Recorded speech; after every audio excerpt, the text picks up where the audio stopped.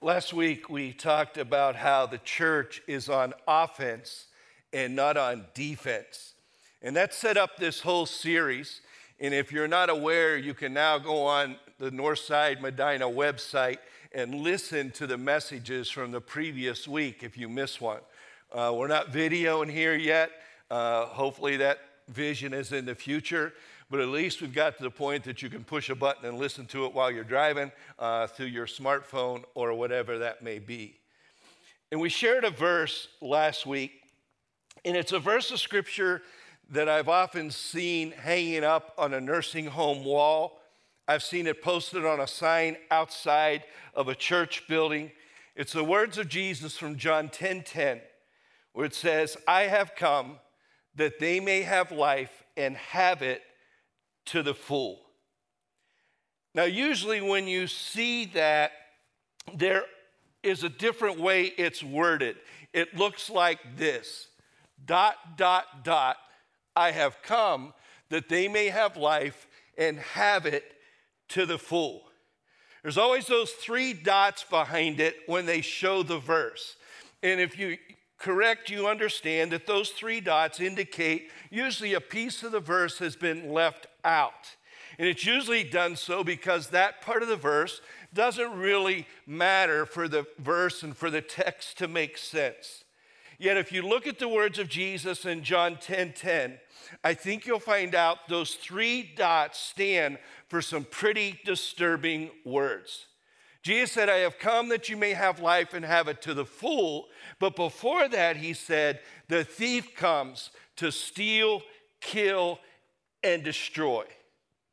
Now I can see why you would want to leave that out, right? That's not exactly what you want to see hanging on great-grandma's wall in the nursing home, right? It's not something you want to see as you walk into a church. It doesn't make you feel welcome, doesn't make you feel comfortable and all warm and fuzzy. But it is incomplete, that verse is, without the completion of it. It would be like a job description that says you'll work 80 hours a week tasting different kinds of dog food for $100,000 a year. But in the ad, they simply put taste tester, $100,000 a year. You'd like to know what you were about to taste, correct? You need all of it together. The good news is Jesus has come that we may have life, have it abundantly, have it to the full. But the reality is we are being opposed in this life. There is a thief who comes to steal, kill, and destroy. C.S. Lewis writes, "There are two equal and opposite errors in which our race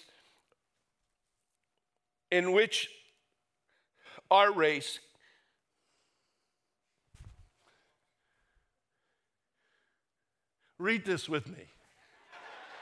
Let's read this together. There are two equal and opposite errors into which our race can fall about the devils.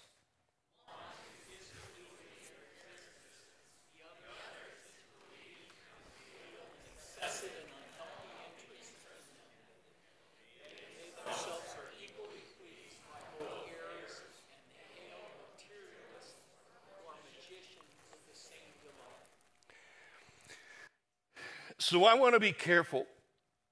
My fear throughout the whole preparation of this and the delivery of this message is not to give Satan too much attention, not to give him too much of the spotlight.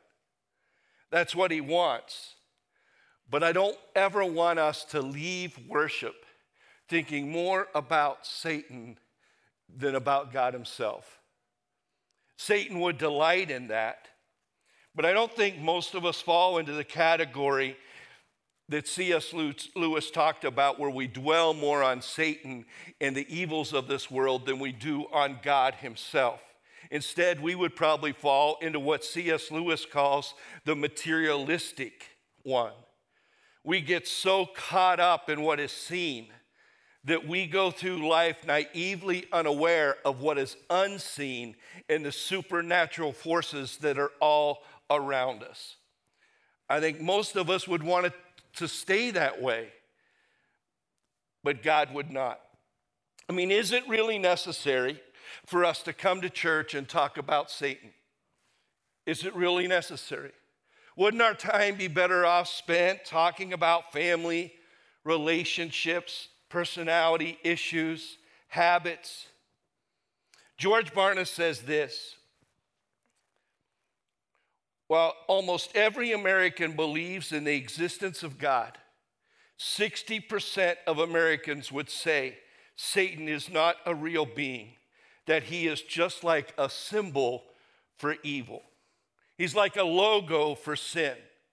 And if that's how you feel about Satan, you never really think about him, he's happy with that.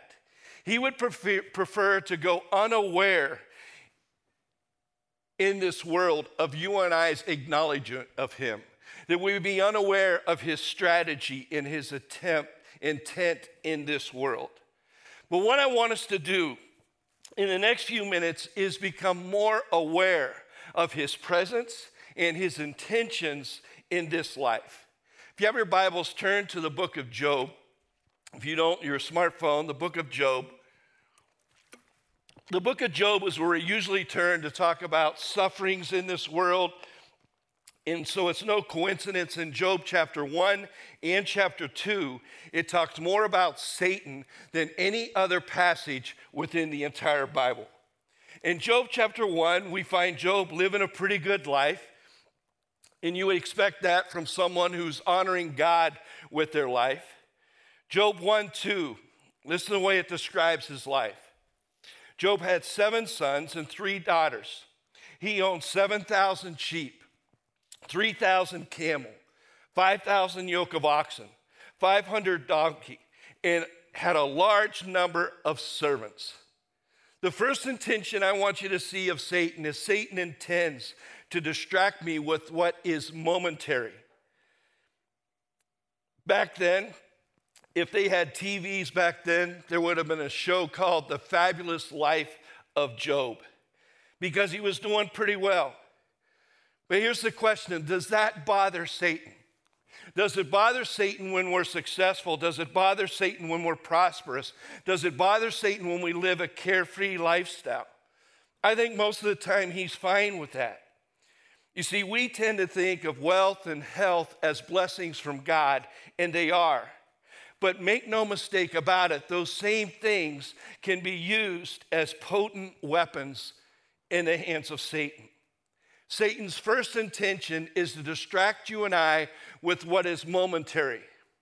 If I'm caught up with the temporary, then I will have no time for the eternal. You say it again. If I'm caught up with the temporary of this life, I will have no time for the eternal. If all my needs are being met, if everything's okay in my life, then I have no reason to ever depend on God. Satan's intention is to turn our focus on what's urgent in this life, what's temporary in this life, what's trivial in this life. Because if he can distract us, he's got us. If he can distract us, he's got us. And a lot of people have bought into this. We bought into the thinking that life is all about meeting the deadline, getting the paperwork done on time. Life is all about getting dinner on the table, finishing homework, catching up on the latest TV show, or not missing the big sporting event. And with all those things that are temporary in this life, Satan plays us into his hand, and he distracts us from God's purpose in eternity because we're focused on the now. You ever experienced this? You sit down and you're determined to have a prayer time.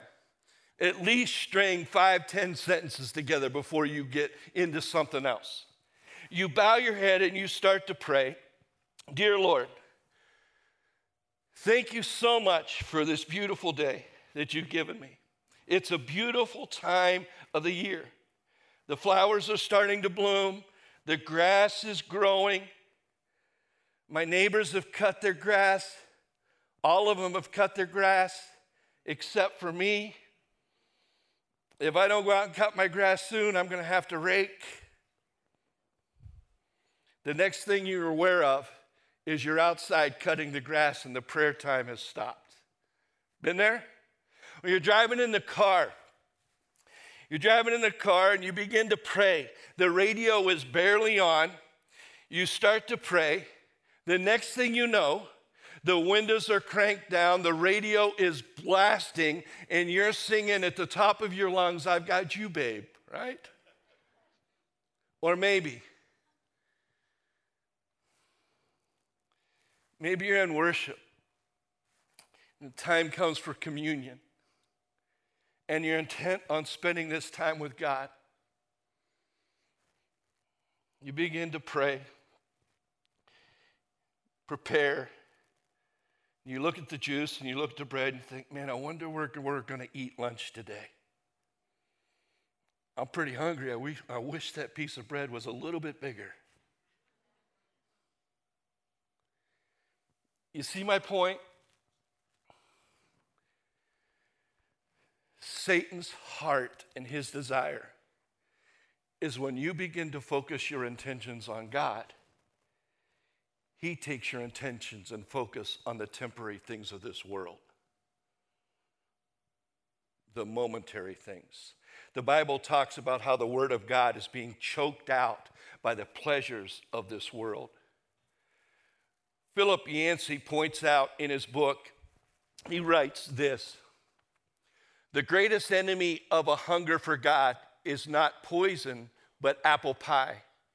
It's not the banquet of the wicked that dulls our appetite for heaven, but the endless nibbling at the table of the world.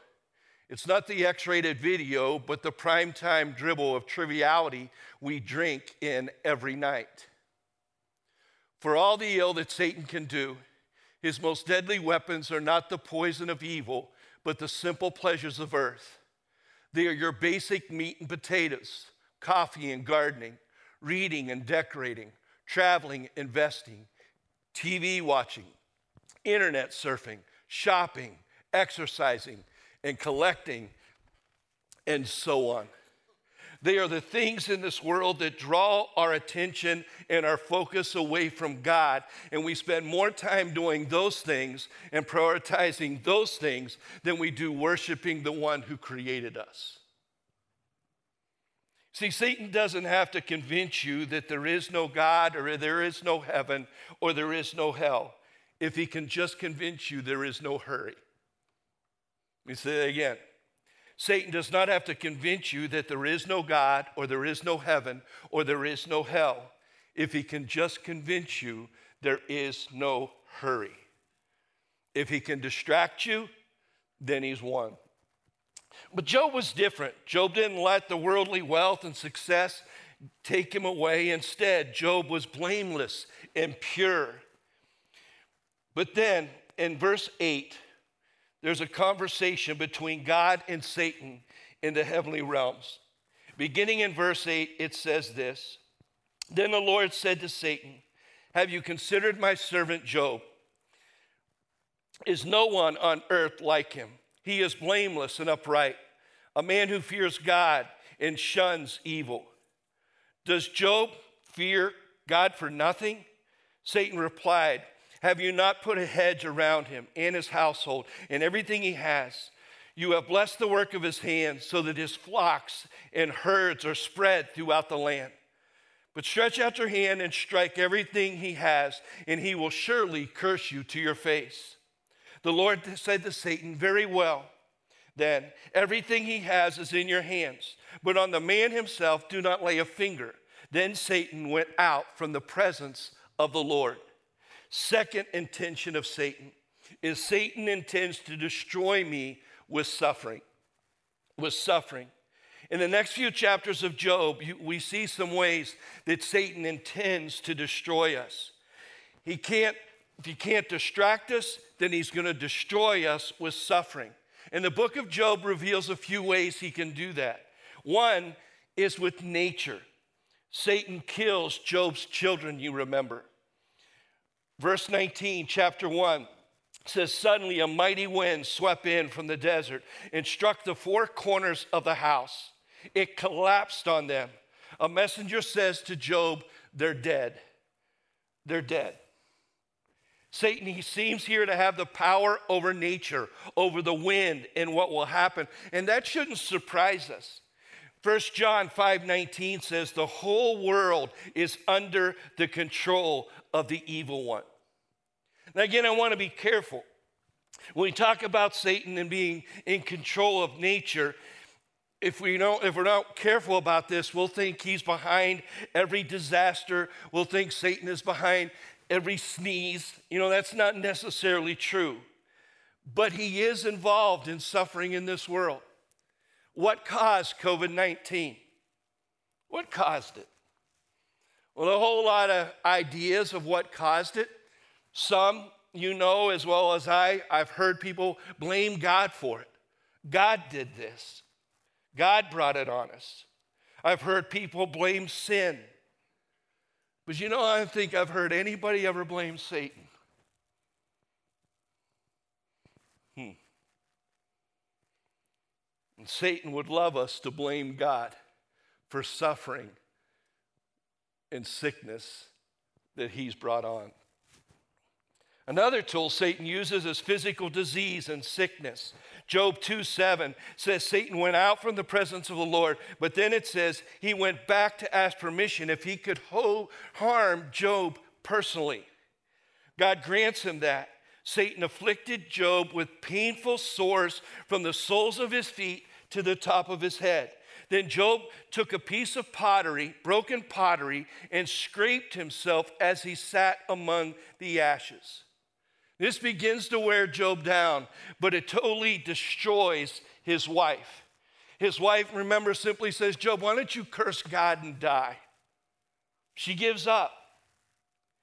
Maybe Satan has attacked you some way with suffering, with sickness, but maybe he has attacked someone else, someone you love, someone who's hurting, suffering. And that is a way of wearing us down. And ultimately, if we're not careful, it has a way of stealing our faith away and drawing our attention away from God and almost against God if we're not careful. Now, before we keep going with some more of these tools of Satan, let's push the pause button. I want to remind you of the fact of how much more God is powerful than Satan is. The two of them aren't even in the same league. Let me remind you, we know that God is omnipotent. He's all powerful, and Satan's power is limited. Remember, God is unstoppable. The church is unstoppable. The two aren't even close. Putting God up against Satan is like putting Ohio State up against your local junior high football team. All right? It's not even going to be close. God is omnipresent, but Satan can only be in one place at one time. God is omniscient, meaning God is all-knowing, but Satan's knowledge is limited. Just like you and I, only a certain amount has been revealed to him. So be careful as we talk and as we spend time on him. God and Satan aren't even on the same platform. It's not even close. In the book of Job, there's one other thing Satan uses. He uses wicked people. Job 1:17 says, a messenger comes to Job and says, the Chaldeans formed 3 raiding parties and swept down on your camels and carried them off. They put your servants to the sword. So Satan uses wicked people to destroy us. But get this, the real enemy that you and I have is not in flesh and blood. Ephesians, Paul talks about this. He says our battle is not against flesh and blood, but it's against the spiritual forces of evil in the heavenly realms. So Satan will use people to try to destroy us, groups of people to try to destroy us. But remember, your real enemy is not your unbelieving spouse who refuses to come to worship with you. Your real enemy is not the professor who belittles your faith and says faith is for weak-minded people. Your real enemy is not the person your child is dating, trying to undermine everything you've instilled in them. Your real enemy is not the coworker who stabs you behind your back. Your real enemy is not the relative who gossips about you. Your real enemy is not your ex-wife who's been unfaithful. Your real enemy is not your ex-husband who's been abusive to you. Your real enemy is not that group of people who tries to shut down everything conservative and everything Christian. No. Satan would love to fill your heart, my heart, with bitterness, with hatred towards someone else. When Jesus says, you ought to love your enemies. You ought to love your enemies. They're not flesh and blood. Final intention. Satan intends to discourage me with accusations. Accusations. If Satan can't distract me with what's temporary, if he can't destroy me with suffering in this life, then he will do his best to discourage me and defeat me with accusations. One of Satan's 40-some odd names within the scriptures is the accuser. Say it with me. The accuser. He loves to constantly, with no basis, no reasoning, accuse you. He'll constantly accuse you, throwing out accusation after accusation that goes around in your head. Anybody ever been falsely accused of something? It takes a toll on you, doesn't it? And it's not true, but it continues to eat at you the more you're accused and more you're accused. That's what Satan loves to do. Accusation with no basis, and begins to eat away at us. The Bible says that Satan is in heaven and he stands before God and he just accuses you, accuses you, accuses you. He accuses Job. He uses his wife. He uses his friends. They first try to encourage him, but eventually they say, hey, Job, God's just trying to get even with you. Why don't you curse God and die? Just as we have an accuser, though, the Bible assures us that we have an advocate. An advocate. Yes, Satan will try to accuse you. He'll say, you know, God's not listening to your prayers. Not after what you've done. He'll say, God's not going to forgive you another time for that sin. What are you thinking about? He delights you in accusing you and saying, you know, if God really loved you, he wouldn't let that happen to you in your life. After all you've done, look at how he treats you. Accuse you, accuse you, accuse you. But there's an advocate who speaks on our behalf. Satan intends to distract us with the temporary. Jesus intends to focus us on the eternal. Satan intends to destroy us with suffering, and Jesus intends to strengthen us with suffering. Satan intends to discourage you with accusations, where Jesus intends to encourage you with grace and truth. There's a battle in the book of Revelation beside the battle of Armageddon. This battle takes place in Romans chapter 12, or Revelation chapter 12. And in that story, God bleeds. God bleeds. On that day, the Lamb defeated the dragon. Jesus defeated Satan. And it says God bled. For the ultimate victory to take place, a sacrifice had to be made. And that sacrifice was none other than the very Son of God. God bled so that you and I could be declared victors forever over all Satan's intention and over all the supernatural powers that might roam this world. They have no shot because of the suffering Savior on the cross. That Jesus suffered, bled, and died, and we know he was buried, and 3 days later conquered the grave. And in that, he defeated death, and he defeated the evil one once and for all. And so every week, we try to really focus. Block out all the temporary, all the momentary, and focus on the eternal. And we do that by taking these emblems. A piece of bread, some juice, but so much more. Representing actually Jesus' body.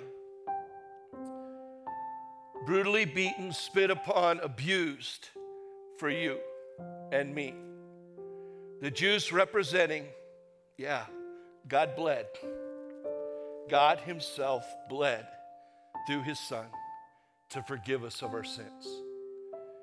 So this morning I'm going to pray, and I want you to give it your full attention, more so than you have in a long, long while, to focus on this, on Jesus, and the fact that God bled to forgive you and give you the ultimate victory over Satan once and for all.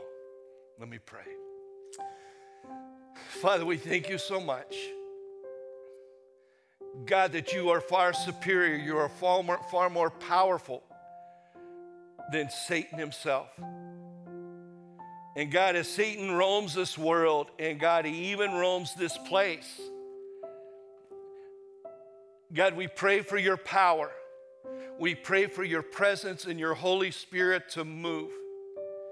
God, as we hold these emblems and we're about to partake them, God, as we swallow the bread and swallow the juice, Father, may we remember that you bled for us. You died for us. And God, may we grab a hold of that power that's available to us still this day by your Spirit who lives within us. We take these emblems now in memory and in honor of your sacrifice.